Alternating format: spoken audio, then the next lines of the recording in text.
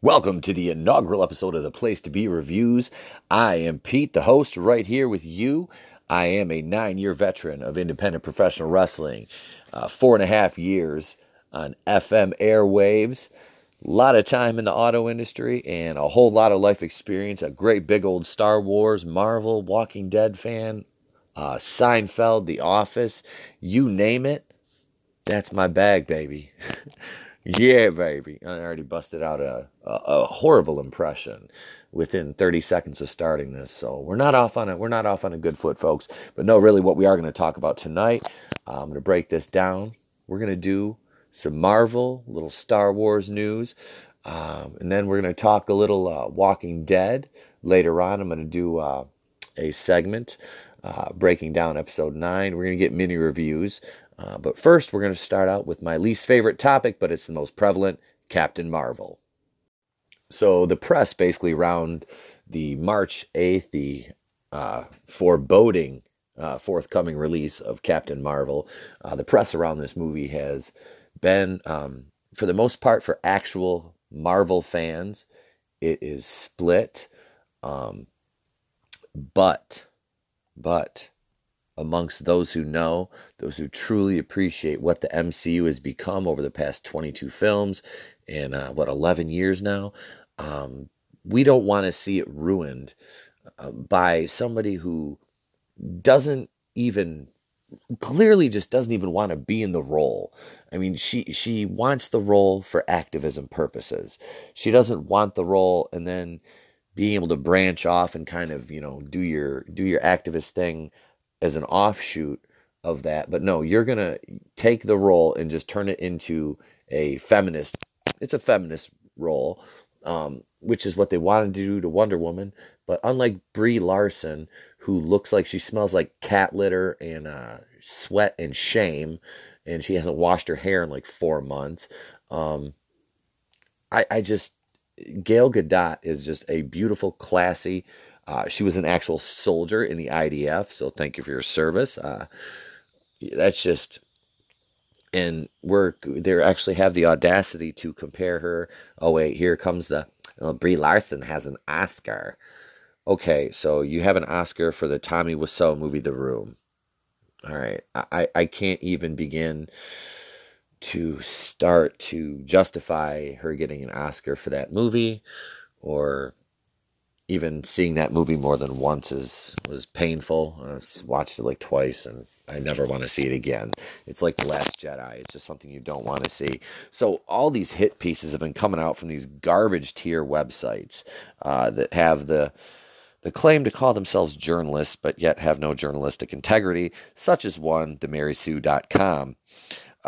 This is by Rachel Leishman. It's called Men Clearly Fear Women Leading Nerd Films and ... Good. Oh, this just makes my head hurt reading the title. But we'll kind of break this down a little bit. I'm going to read the first paragraph. And do you ever see people getting angry about something and question why it's happening? Recently, that has been my experience with all the Captain Marvel discourse. I really don't see it as discourse, but rather men complaining about women getting time in their nerd culture. Looking back through history, it can be seen with Princess Leia, the female Ghostbusters, Wonder Woman, and more powerful women in cinema. Well, no, it hasn't, because Princess Leia has always been celebrated until the Star Wars Galaxy of Adventures debacle, where they made Leia basically turn into a feminazi and basically treat Luke, Han, and Chewie like garbage during that 1 minute short that's meant for kids, but it's basically Disney trying to rewrite history and pushing Kathleen Kennedy's feminist agenda. But that's later. I digress from the train wreck that is Captain Marvel and Brie, the sheet of plywood Larson. Seriously, you might as well just take the Captain Marvel costume and take a sheet of plywood, 1/4 inch thick, and cut off a piece and put the uniform on that, because that has more charisma, acting ability, personality, and self-awareness than Brie Larson, and it probably smells a lot better. So that was the first paragraph of this article. And starting with Leia, she says too many don't see her as a hero on the same level as her male co-stars in Star Wars, which is false. She's just as important, as an integral part as them. So this whole article is focusing on Leia. And then why do men hate Rey? Men don't hate Rey because Rey's a woman. Men hate Rey because she's a horrible character. She is the very definition of a Mary Sue.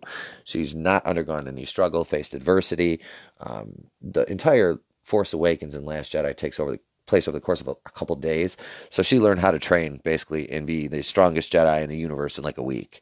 Cool story, bro. How long did it take Luke Skywalker? It sure as hell was longer than a fucking week. All right, I'm sorry. No. And Wonder Woman was met with men screaming about how she'd never be stronger than male superheroes, which is false. I'm sure there might have been a small number, but anybody who actually knows anything about Wonder Woman knows how powerful Wonder Woman is. She's just as every bit, if not stronger, than Superman. So no, there's no complaint there, because she's a time-tested and celebrated superhero or heroine, and has been celebrated through the years and portrayed by one of the most classy women, Linda Carter, and still beautiful. And then Gal Gadot, of course, in Batman vs. Superman, Justice League, and the Wonder Woman film, and she was amazing. Of course, I might be a little bit partial, but hey, you know what? That's all right. That's all right. I'm not shilling, but and she goes on to say, and now we have Captain Marvel. For the first time in 10 years, we're getting a superhero film in the Marvel Cinematic Universe led by a woman. And that means Twitter is a minefield of men calling Brie Larson loudmouth Larson and claiming that her devotion to equality in the press for the film and the future of her character is what's going to tank the movie, even though it's currently on track to be a box office success. Well, no, the fuck it's not. All right, you started out the projections at 180 million, and now we're all the way down to possibly to 100 million, 80 million, and this has been reported on by scores of other YouTube channels and podcasts along the way. So this to me is just absolutely asinine, projecting feminist views at the expense of the reality of this movie is divisive in nature, but Brie Larson has done nothing but try to divide the fan base with her garbage. It started back with A Wrinkle in Time. I don't need the opinion of some 40-year-old white dude telling me what didn't work for him about A Wrinkle in Time. Okay, I want to know what a black girl thought, or I want to know what blah blah blah. So like, oh my god. Okay, so the fact that there is not more diversity in film critics and film reviewing is not because of somebody gatekeeping. It's because of a lack of interest in that field by a vast majority of women of color or women in general. And if it's not, then they're certainly free to pursue a career in that.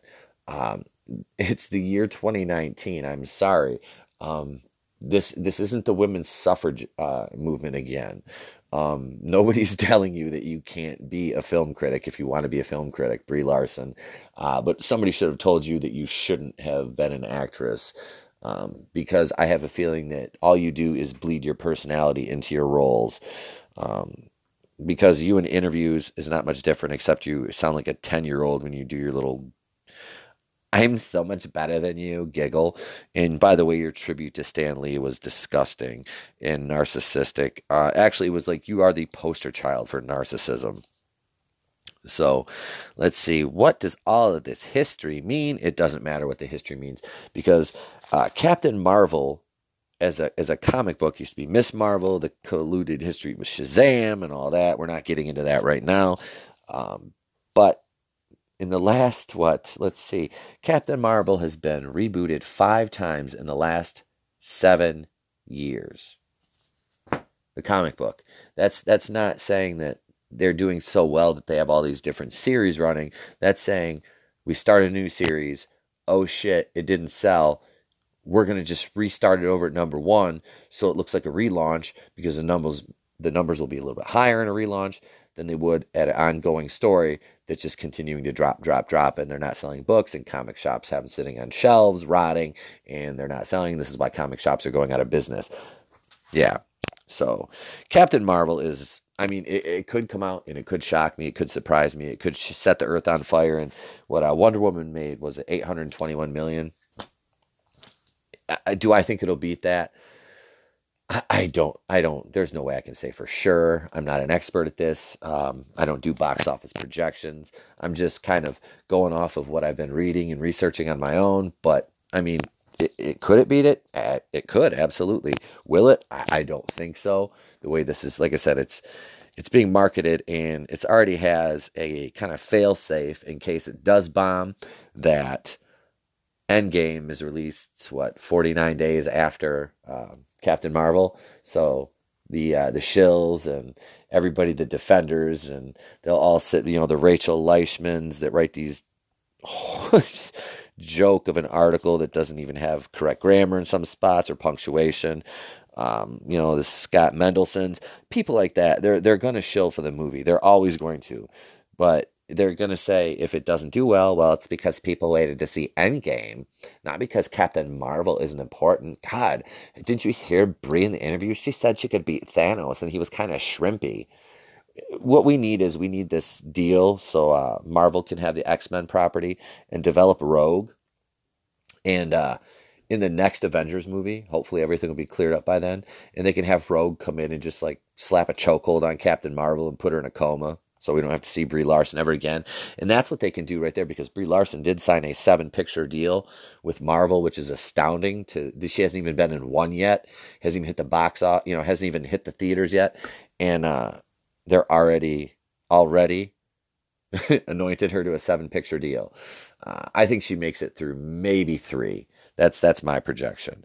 And you've got this other article here. I'm going to go to that, but I'm going to keep talking about Captain Marvel while this loads.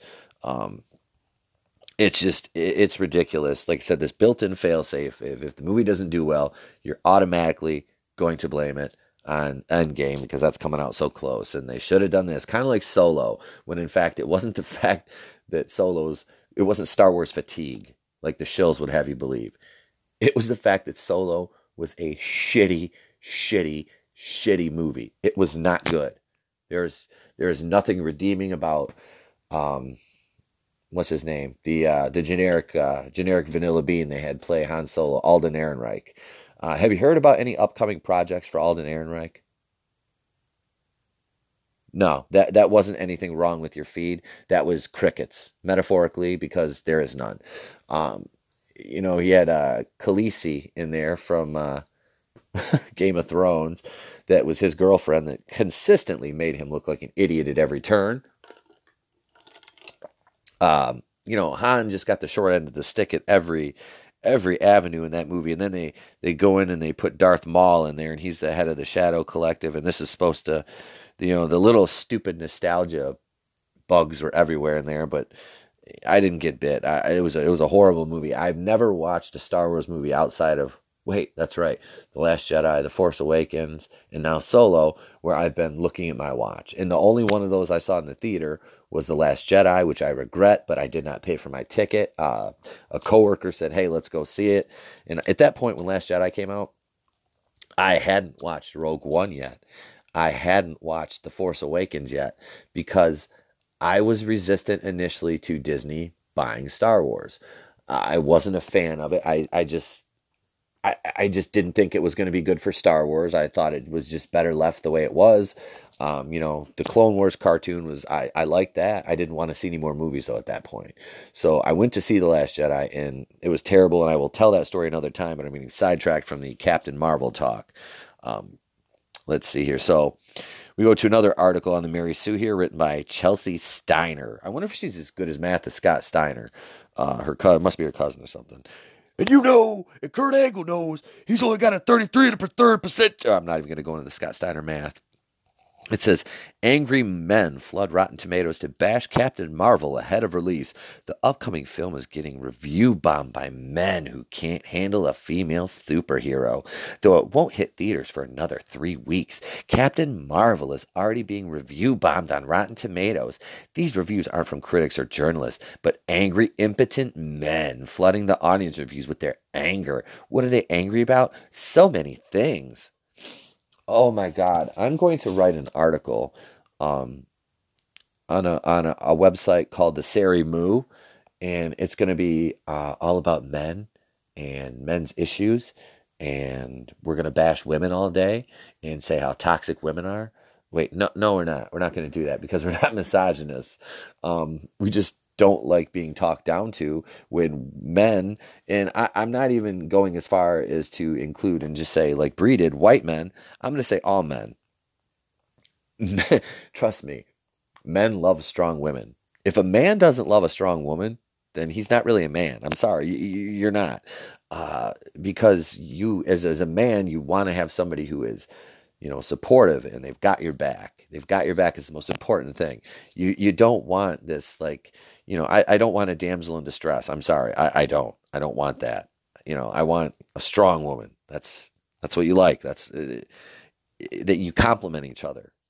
That's the thing, and that's what these whammon gotta respect whammon. You don't respect whammon, you're a racist, sexist, bigot, homophobe, misogynistic. That's no, they're totally off base here. It's just this is akin to like it's just a virtual soapbox. So the next paragraph goes on to say, men are shouting from basements all across the land about Brie Larson, her feminism and liberal politics, and how Captain Marvel is an SJW film. And arg, women, I hate them. Why won't they love me?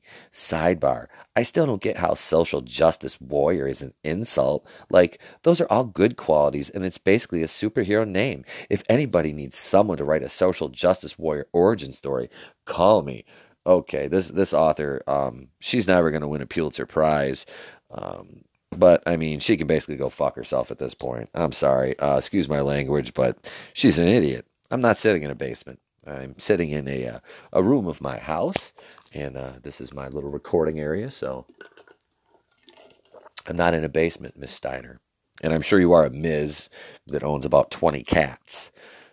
The point of this kind of review bombing campaign is to drag down the average audience rating to discourage folks from seeing the film. In some instances, it works, like with the Ghostbusters 2016, which suffered from massive downvoting of the trailer on YouTube, as well as a rush of one-star IMDb reviews. The film even added a scene featuring Ghostbusters reading in nasty internet comments about themselves in a moment of meta-awareness.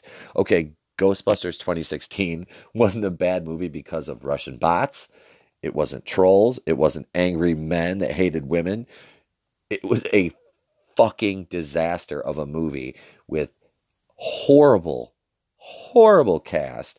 Leslie Jones is as funny as anal warts. Kate McKinnon is basically irrelevant outside of anybody who watches Saturday Night Live, and I don't know anybody who watches that trash. Melissa McCarthy, she's had like what, two funny movies, and both of them were Awkward Fat Girl Falls Over, and then the TV show Mike and Molly, whatever, didn't watch it. And then you have Kristen Wiig, who is the only one out of all four of them who I actually have enjoyed anything she's been in, and like her work at all. I think Kristen Wiig's legitimately funny. The rest of the movie was garbage. The story was stupid.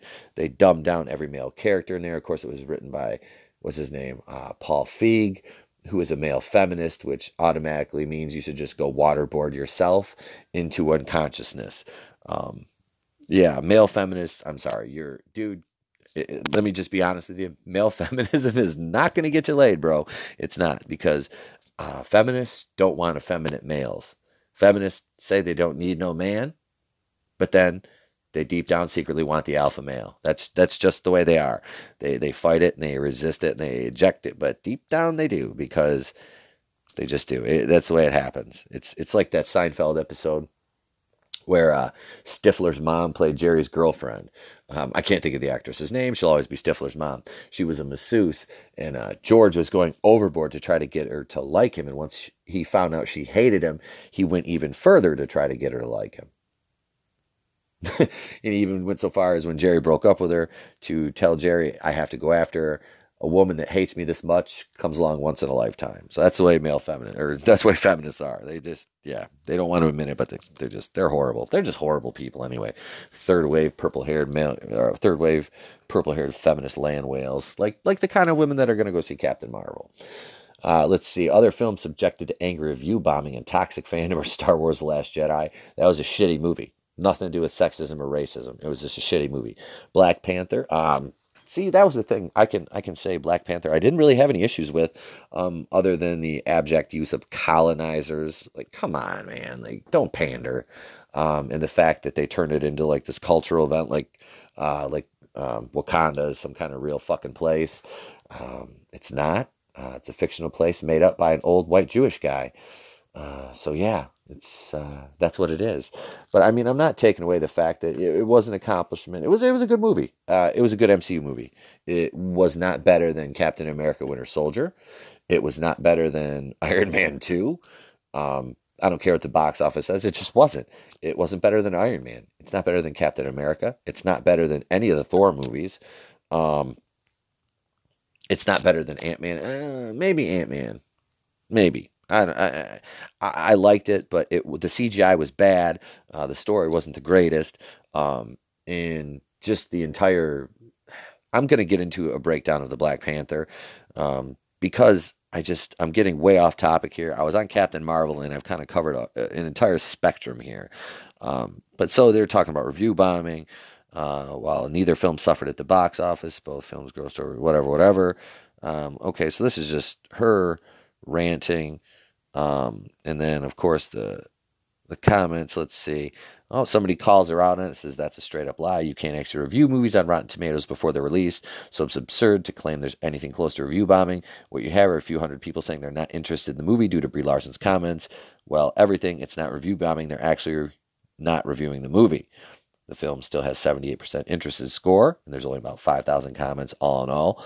So we're talking about barely more than 1,000 guys, including a fair number of bots, probably. There we go with the bots, even if you assume they're all trolls. Yep, there we go. See, I mean, there it is. It's just, it's already starting. It's already starting with Captain Marvel. So this movie is going to be an abject dumpster fire, and they're going to do everything and anything in their power to kind of salvage anything they can. And this thing will kind of limp into the barn, and then everybody will forget about it. Just like Thanos snaps his fingers and Captain Marvel would disappear. That would be fantastic. But no, we're going to see her in Endgame. And so help me God, if Captain Marvel comes in and just like cleans house on Thanos just out of nowhere, after all these other characters building this universe. I would rather see it be Scarlet Witch, for him killing Vision. But, we got to have Captain SJW. So that's all for Captain Marvel right now. We're going to kind of segue into the next topic here, which let's do a Walking Dead mini review before I get back into something that's going to want to make me take a spork and gouge my eyes out, which is Star Wars. So here we are, The Walking Dead Season 9, Episode 9 adaptation. Now, I originally had an in-depth 9 or 10 page review written of this, but we're going to do the abridged version right now, because my Captain Marvel segment ran a little bit long, as I tend to go off on rants from time to time. But so we start off in the graveyard scene. This is post Jesus' death. You got Daryl Michonne is a killing machine. Eugene with his dislocated knee. Magna, Yumiko, Aaron. They're trying to get Jesus' body out. They're standing amidst a flurry of walkers and whisperers. They kill about 4 to 5 whisperers in this scene. This is in the process of escaping. And the cool thing about this was the very end scene where Daryl locks the gate when they're leaving, and you see the walkers all pressed against the gate, and you see that whisper, and the hand just slides down and unlocks the gate, freeing all those walkers, those whispers in there, which is just really, really a cool way to start the show, because then you go into the opening credits. Then you have Negan's escape from Alexandria. He's wandering around, and I was kind of wondering why he's wandering around so freely. There's no guards, no security, no sentries. It was kind of funny. So I didn't really understand how he was just walking around with literally unfettered, unbothered. There's no security presence at all. So the 6-year time jump, it would kind of lead you to believe that they become a little lax, but you can see as the episode progresses, it's not so much in Alexandria, because we didn't really get much in Alexandria, aside from that quick scene with Negan and Judith here, because she catches him climbing up the wall, and she's got the Colt Python, which she effortlessly aims at him. Um, they have their little bit of dialogue. What does she say? She says, "I thought you were smarter than this. I guess not."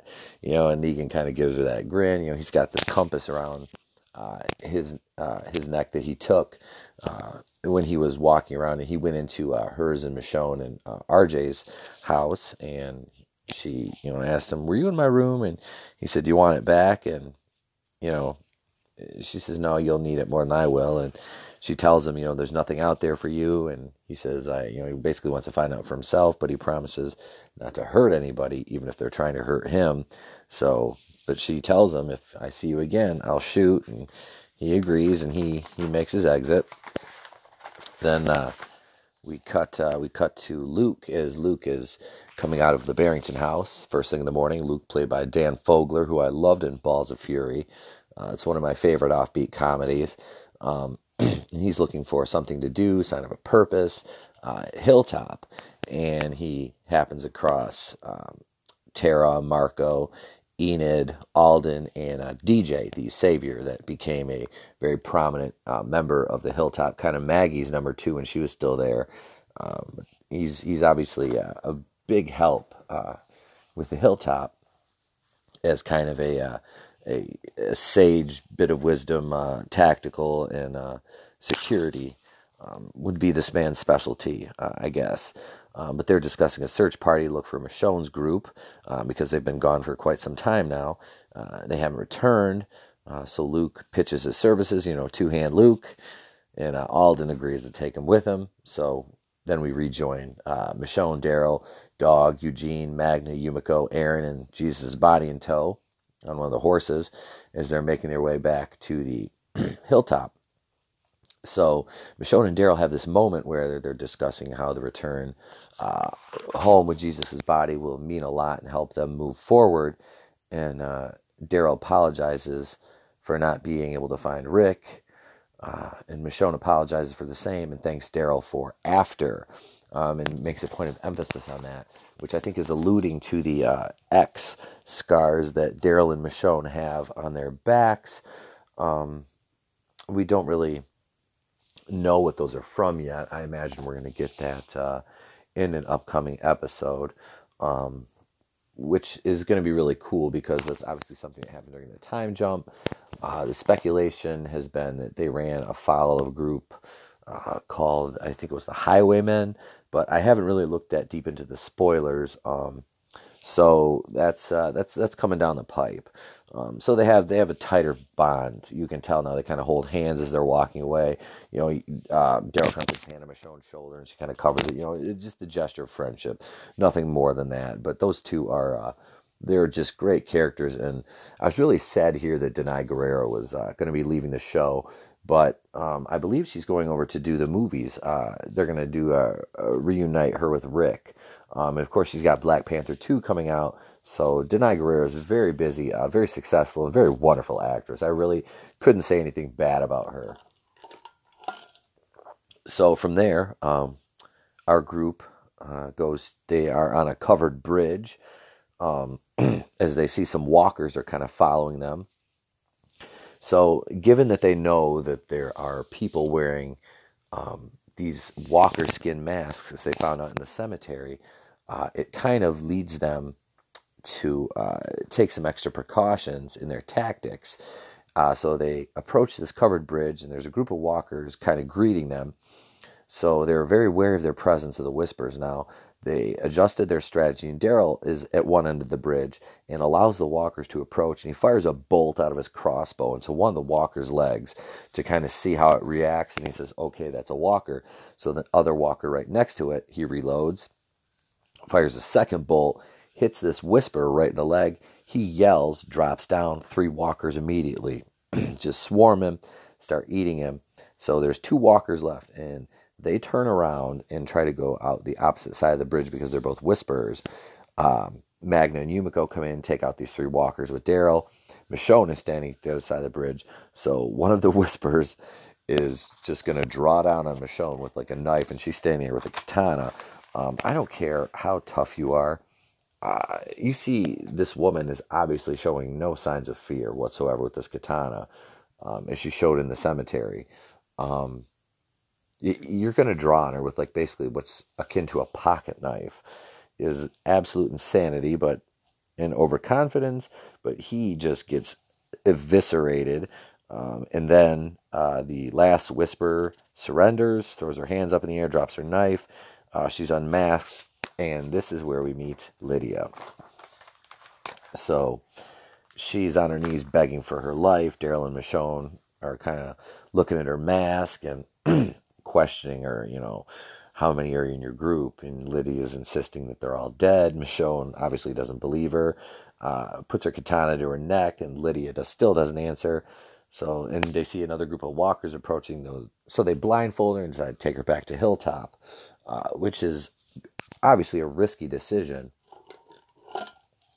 because these people are obviously organized. They have a strategy.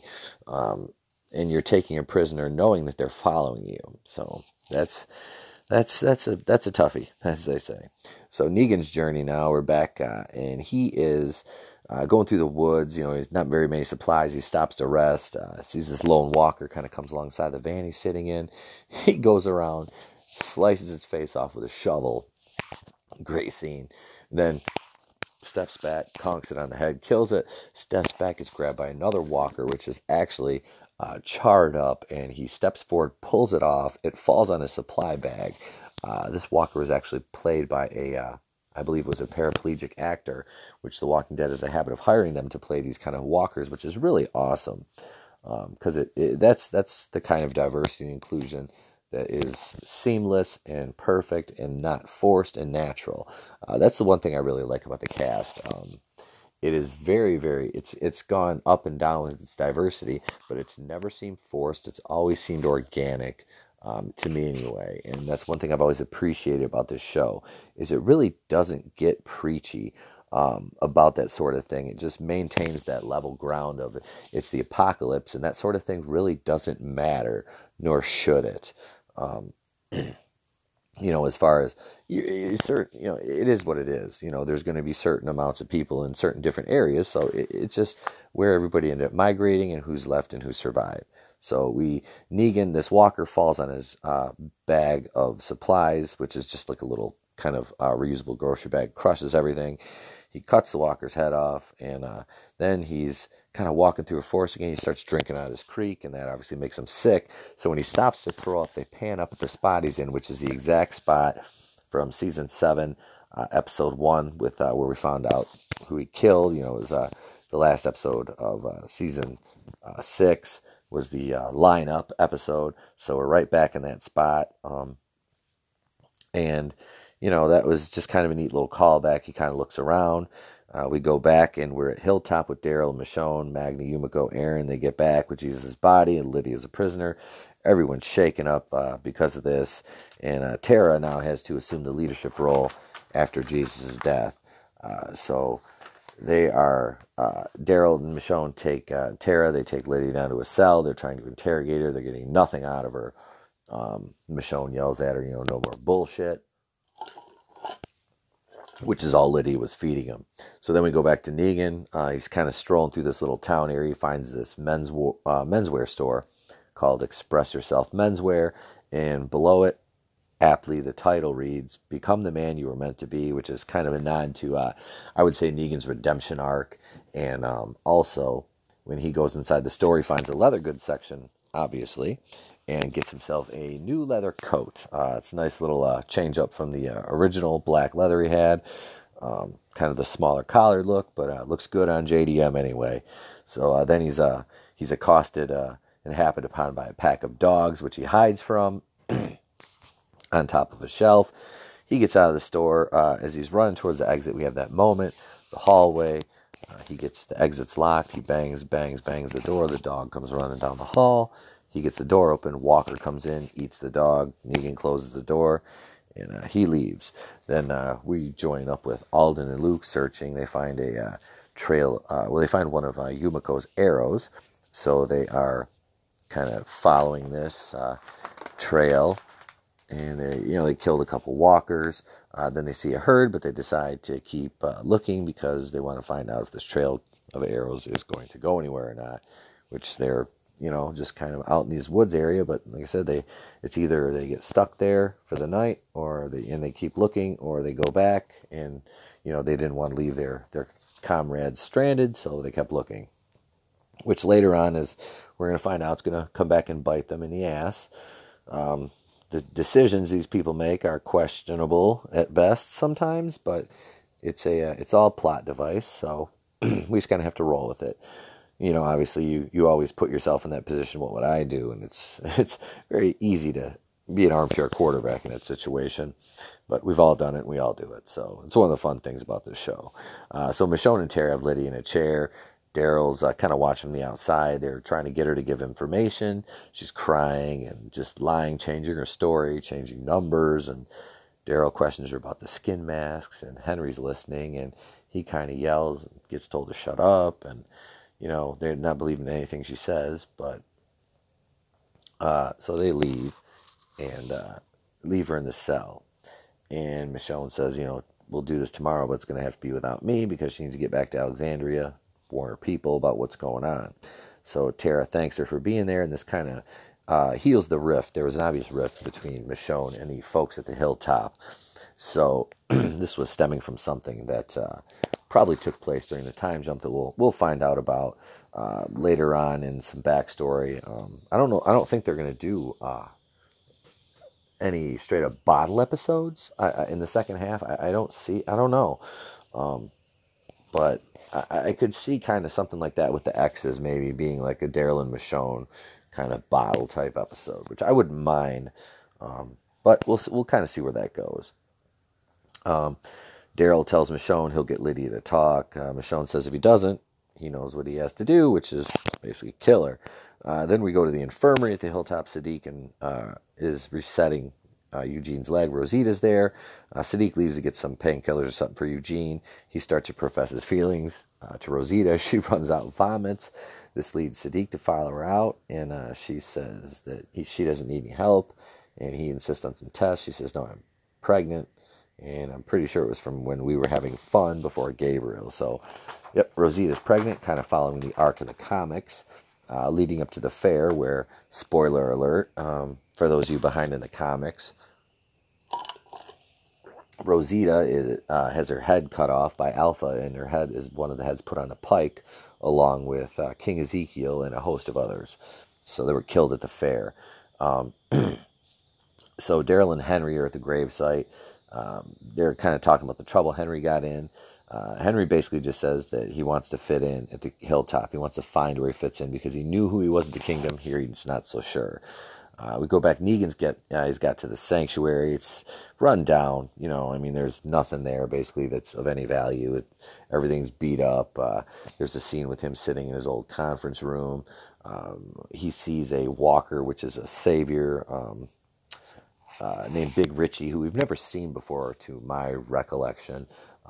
But he says, thanks him for sticking around. And before that, he found a motorcycle hidden behind a wall. He kind of hammered through a wall, and you could tell there was a food supply back there, but that was all basically garbage at that point. So then we see Aaron's helping Michonne load the wagon. Michonne and Daryl are kind of talking. Daryl shows up, and they're talking about how Alden and Luke aren't back yet. Michonne reiterates the point that Daryl knows what he has to do with the girl. And he asks, why is it even up to me? Michonne replies, because you're the best judge of character I know, which is really true about Daryl's character. He's very, very, very good at spotting people out for their bullshit. That's what I really like. Norman Reedus is really, really taken the role of Daryl and turned it into something that is just he's a great actor. I really respect him more after seeing him in all these seasons of The Walking Dead. Michonne tells Daryl that without Jesus and Maggie, the Hilltop needs him, and that their new leader Tara does as well, which is very true. Tara is a character who I thought her arc had come for full circle. a couple seasons ago, but she keeps hanging on, and I like Alana Masterson, and I dig what they're doing with Tara now. They need to make her a little more assertive, which they kind of did in episode 10, that review is coming up in tomorrow's episode. But Negan is standing outside the sanctuary, and we go back to him, kind of looking as Big Richie's kind of pounding at the door underneath him. He's pacing. He goes into his old conference room, sits at the table like he used to with all his little lieutenants. He goes back, sets up some furniture in the main common area, kind of makeshift living space. Then he goes to this exterior door and he sees Richie wandering away. So he goes out and he, in Negan fashion, damn, Big Richie, really thought we had something going on here. And, he kills 5 walkers, gets Richie to come back to the door and leaves him outside, because Negan kind of needs people to need him, and he knows Big Richie wants to eat him, so he needs him. That's what Negan needs to be, have people follow him, and this is what he's got with this walker. So he walks away, and he goes back, and Richie's banging and groaning, and Negan stops and looks at his compass and sees the JG, Judith Grimes inscription, and you can tell he knows that he's got to go back to Alexandria at this point. So he opens the door and lets Big Richie in and says, sorry, big man, this just ain't working out, and just kills him. And that's where we leave Negan there. Then we're at Jesus' funeral. You see him putting nails in his coffin. We pan around to Tammy Rose and Enid at this point. And Daryl just kind of leaves the question. Lydia, he's demanding to know who she is. Henry interjects. Daryl tells him to be quiet. Lydia, he just straight up asks Lydia if she wants to die, slams her against the cell wall. He's got the big knife right in her face, wants to know how many people are in a group, and she continues lying about the numbers, and she basically, the short version of gives them how they live, and a little bit of information about her mom. Daryl asks why the Whispers killed their people, and Lydia responds with, we were always going to kill you, that's just what people do now. Just kind of a little short insight into their mind there. So she's continuing to lie to Daryl, and he's still holding her at knife point. About the groups, wants to know the size, whereabouts. More and more lies from her, and then he threatens to drag her outside and let the Hilltops residents have her, and she begs for her life. Henry tries to interject again from his cell. Daryl tells him to shut up. Finally, Daryl just locks Lydia in her cell and leaves. You think he's really just going to quit? Well, Lydia thanks Henry for saving her. He says that he had to, and she finally introduces herself after Henry tells her that his name is Henry. She says, I'm Lydia. And you see them talking, and then we pan to the outside. Right out, there's a window right next to their cells. It's all barred up, of course. And there sits Daryl, listening in expertly.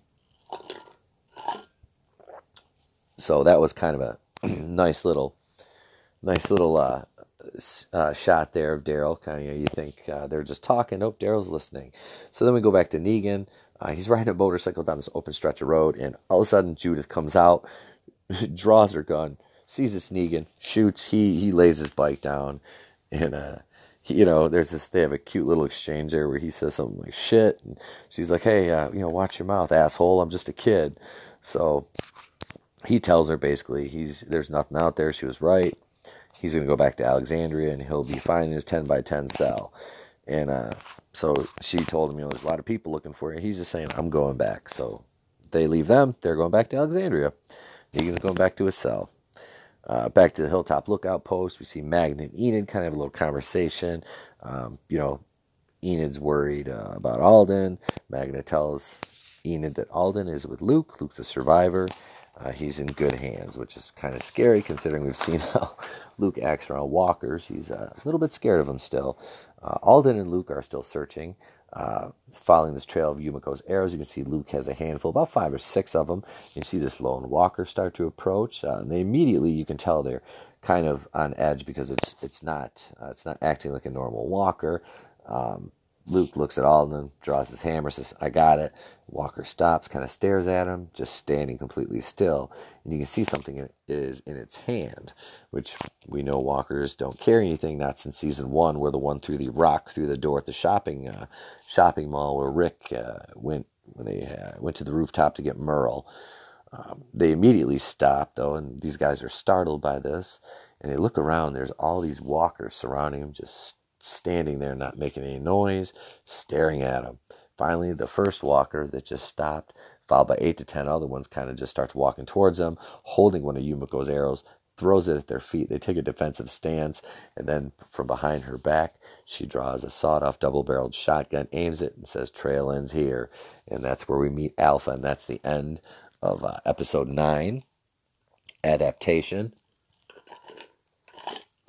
I thought they did a lot of things well. I think Angela Kang has really come on in season 9 and made the show really, really fun.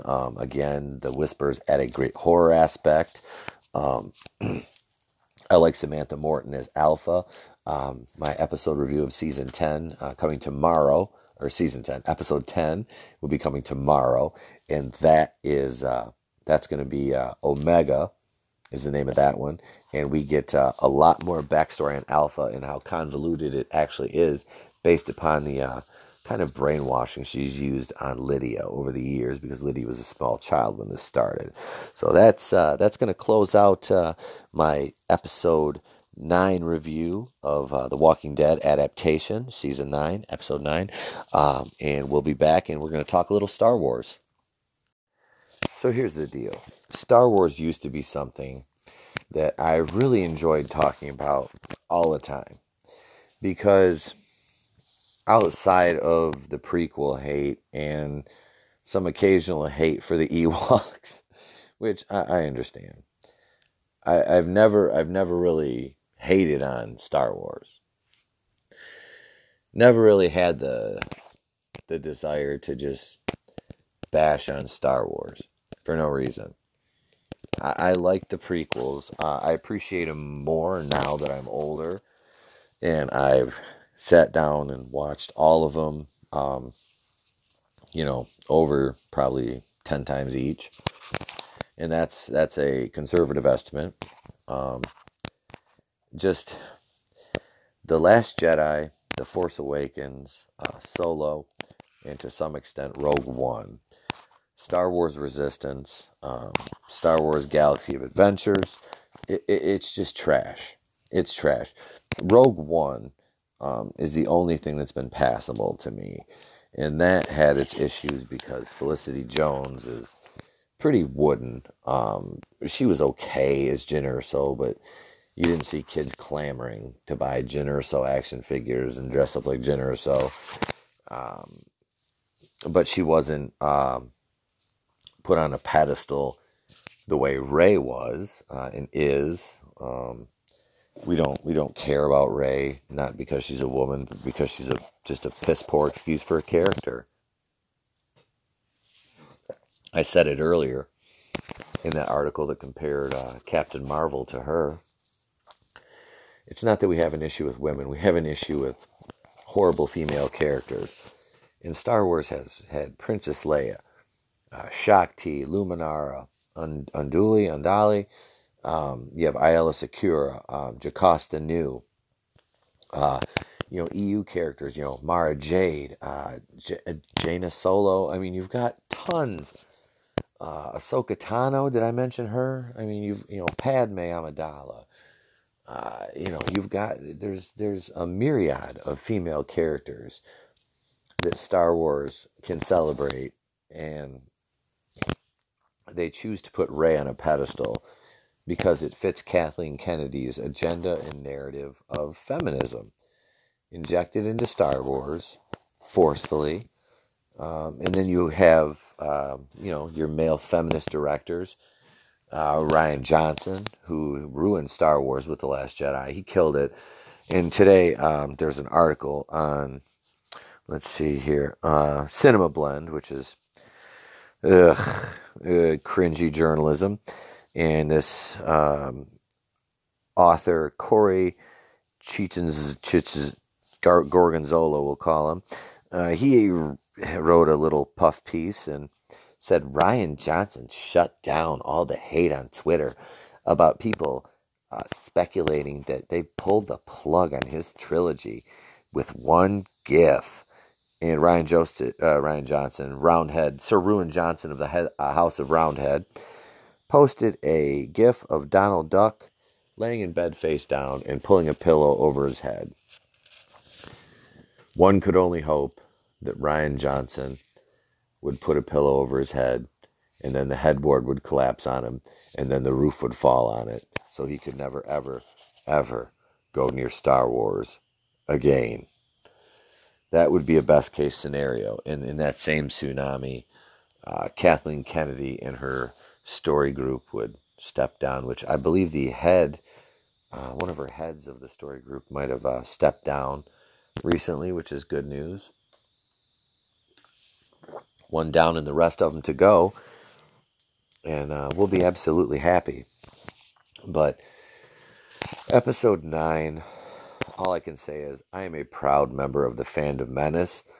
There's many communities you can get involved in through YouTube and social media. We're not hateful bigots. We just like and love Star Wars. And we don't want to see it ruined with identity politics that don't need to be there. And people have always said, well, politics have always been a part of Star Wars. Not like this, they haven't. Not like this. There was never a literal purple-haired third-wave feminist like there was in Vice Admiral Gender Studies in The Last Dumpster Fire. That character, and I was laughing. I'm in a couple Facebook groups, well, quite a few of action figures. Actually just got kicked out of one for a Star Wars related post, actually, talking about The Last Jedi. I stated my points articulately, and I posted a meme, and I got kicked out of the group. So I guess the ones that don't like The Last Jedi aren't the man babies after all. We just don't like shitty movies, that's all. If you took the Star Wars label off of The Last Jedi, that movie would just be some trash heap space movie that would be forgotten about and thrown away. And then to blame the backlash on trolls and then Russian bots. Everything is Russian bots. If you don't agree with it, beep, beep, boop, boop, it's a Russian bot. No, I'm sorry. Some movies are just bad. And when your entire goal is to subvert expectations, Star Wars is not the place to try your hand at that, my friend. Keep it with garbage movies like Looper, which it has a good score on Rotten Tomatoes. I don't care about the critic scores. Critic scores mean nothing because the critics are nothing more than paid shills who, if they speak out, especially against Disney, which we found out, you get your press passes pulled, you lose your accesses to events, early releases. So the shills don't want that, so the shills keep on shilling. Big wheels keep on turning, big shills keep on shilling. So that's what's going on with Disney. You can't say anything bad about the House of Mouse. It's literally like that South Park episode where Mickey was beating the snot out of one of the Jonas Brothers for not wanting to wear a purity ring. That's what Disney does to these little garbage tier journalists who are like tiny leeches or, sucking off the teat of Disney for their little press passes and their accesses and all that super stuff. The super unreleased collectible Rey figure that'll rot on a merchandise outlet or some other wholesale store shelf. Like when I was in my local wholesale store looking for you can always, I found a couple cool General Zod Superman figures in there. I didn't buy them because I don't collect them. If they're still there and when I go back, I might pick one up for my kid because he's got a lot of superheroes. The Marvel and DC guys, he likes them. I get them for him.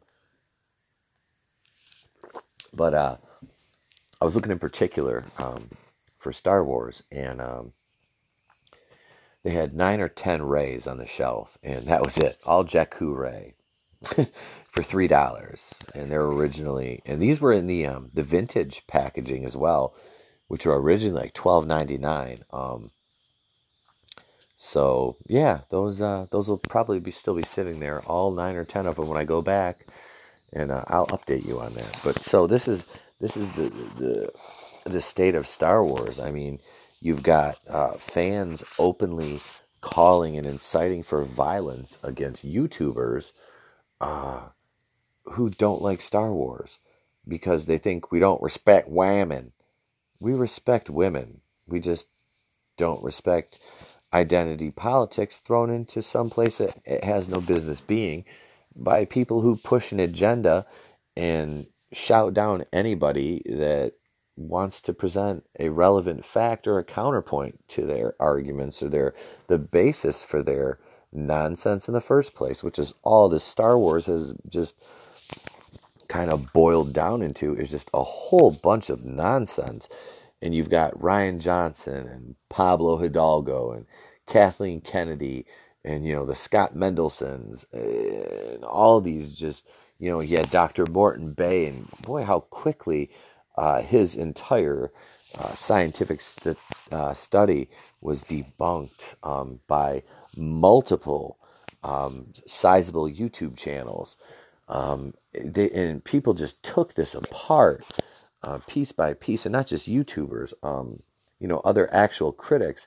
And then this Morton Bay is married, he's related to Bob Iger somehow. I mean, it's absolutely ridiculous nepotism on every level, in every aspect.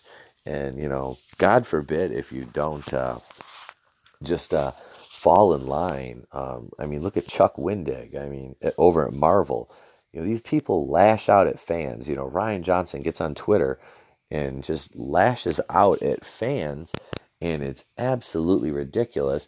And then, the fans are the toxic ones. We're toxic because we say we don't like a product. And what other business model or what other business would that model succeed? We're going to put out a shitty product that you don't want, and you're just going to buy it. Okay? And the fans are like, no, we don't want that. We liked what we had. It was great. Why did you change it?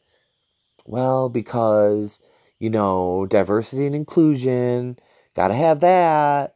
That's more important than story or characters or anything else. Diversity. Okay, we get it.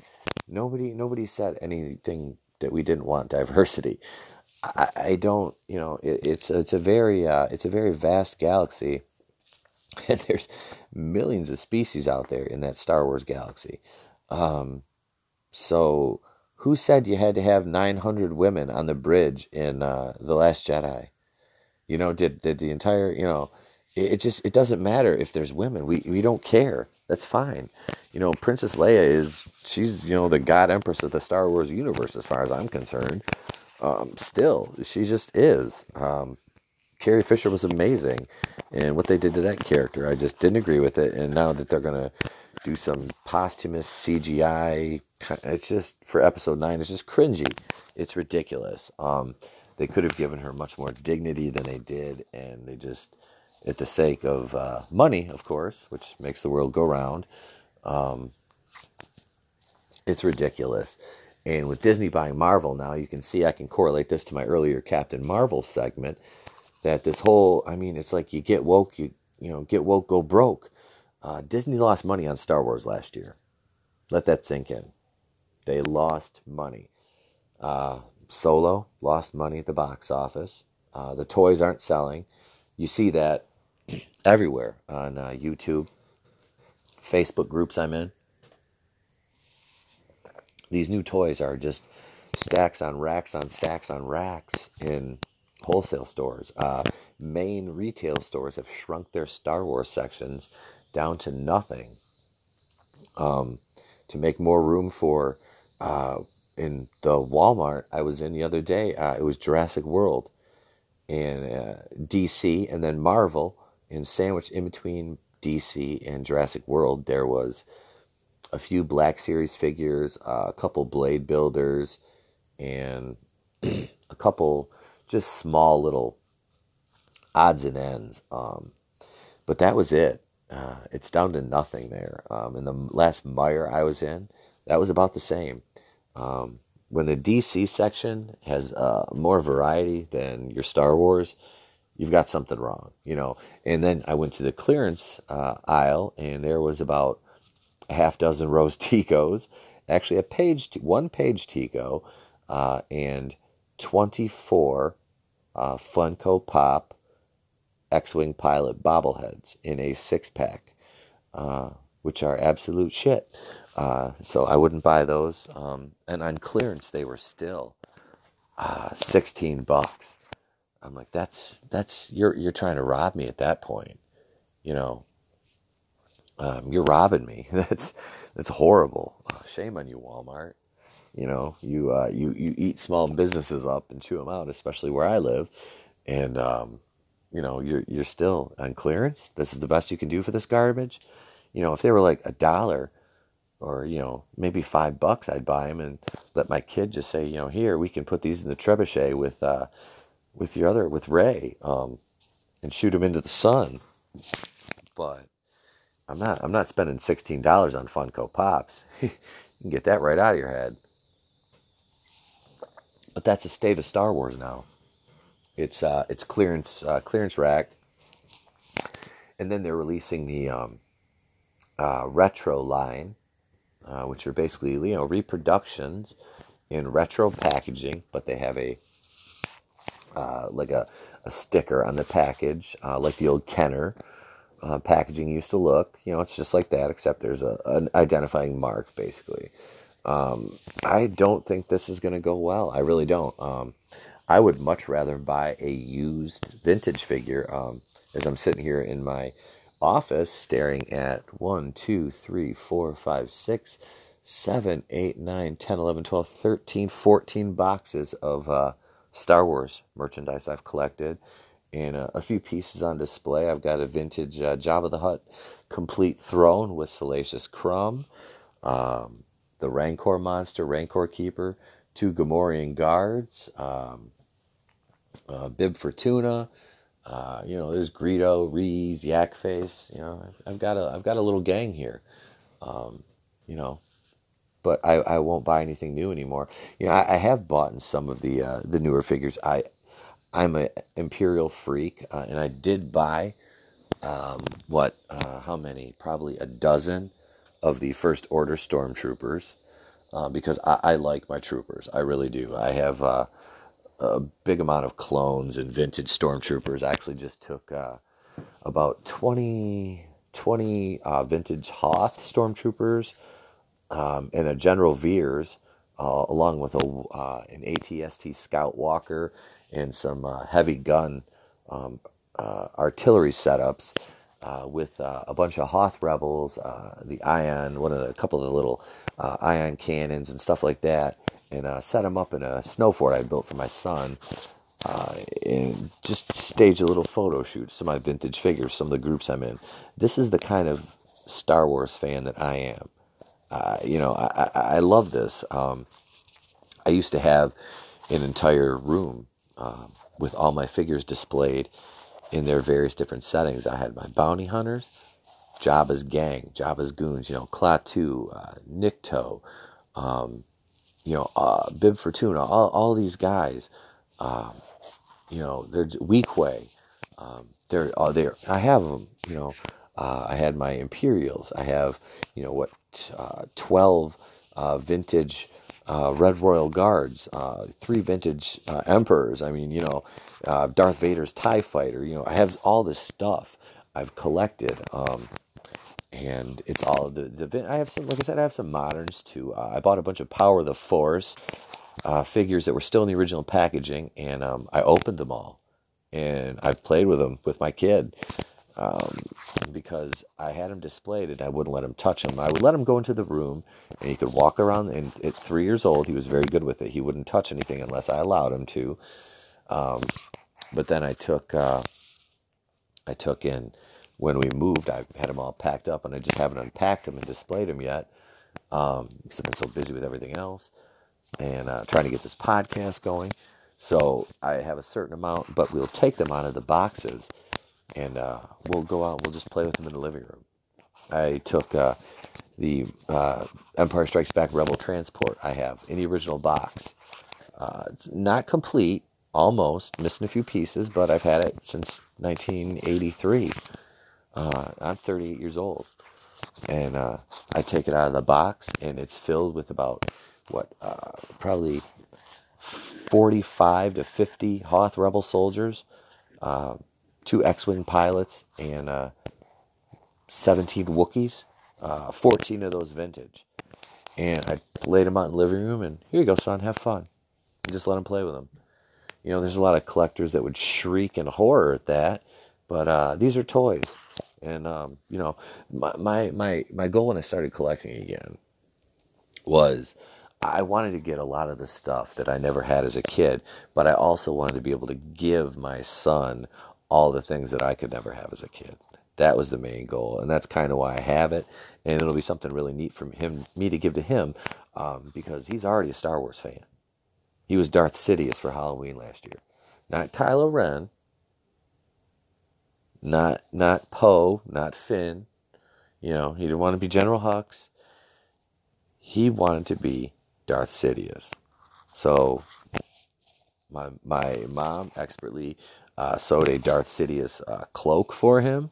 I got him his little red lightsaber, kind of Revenge of the Sith-esque, because he's too young to do the makeup on. But yeah, expertly, he already calls The Last Jedi the last dumpster fire. I don't know where he picked that up. But yeah, we don't watch. My wife bought me all of the Blu-rays, except for Solo, which we watched on Netflix because it was free. So we watched it on there, and I suffered through it once with my son, and then after he went to bed, watched it with my wife, and we both. And she's a casual Star Wars fan. She'll watch it whenever I have it on, but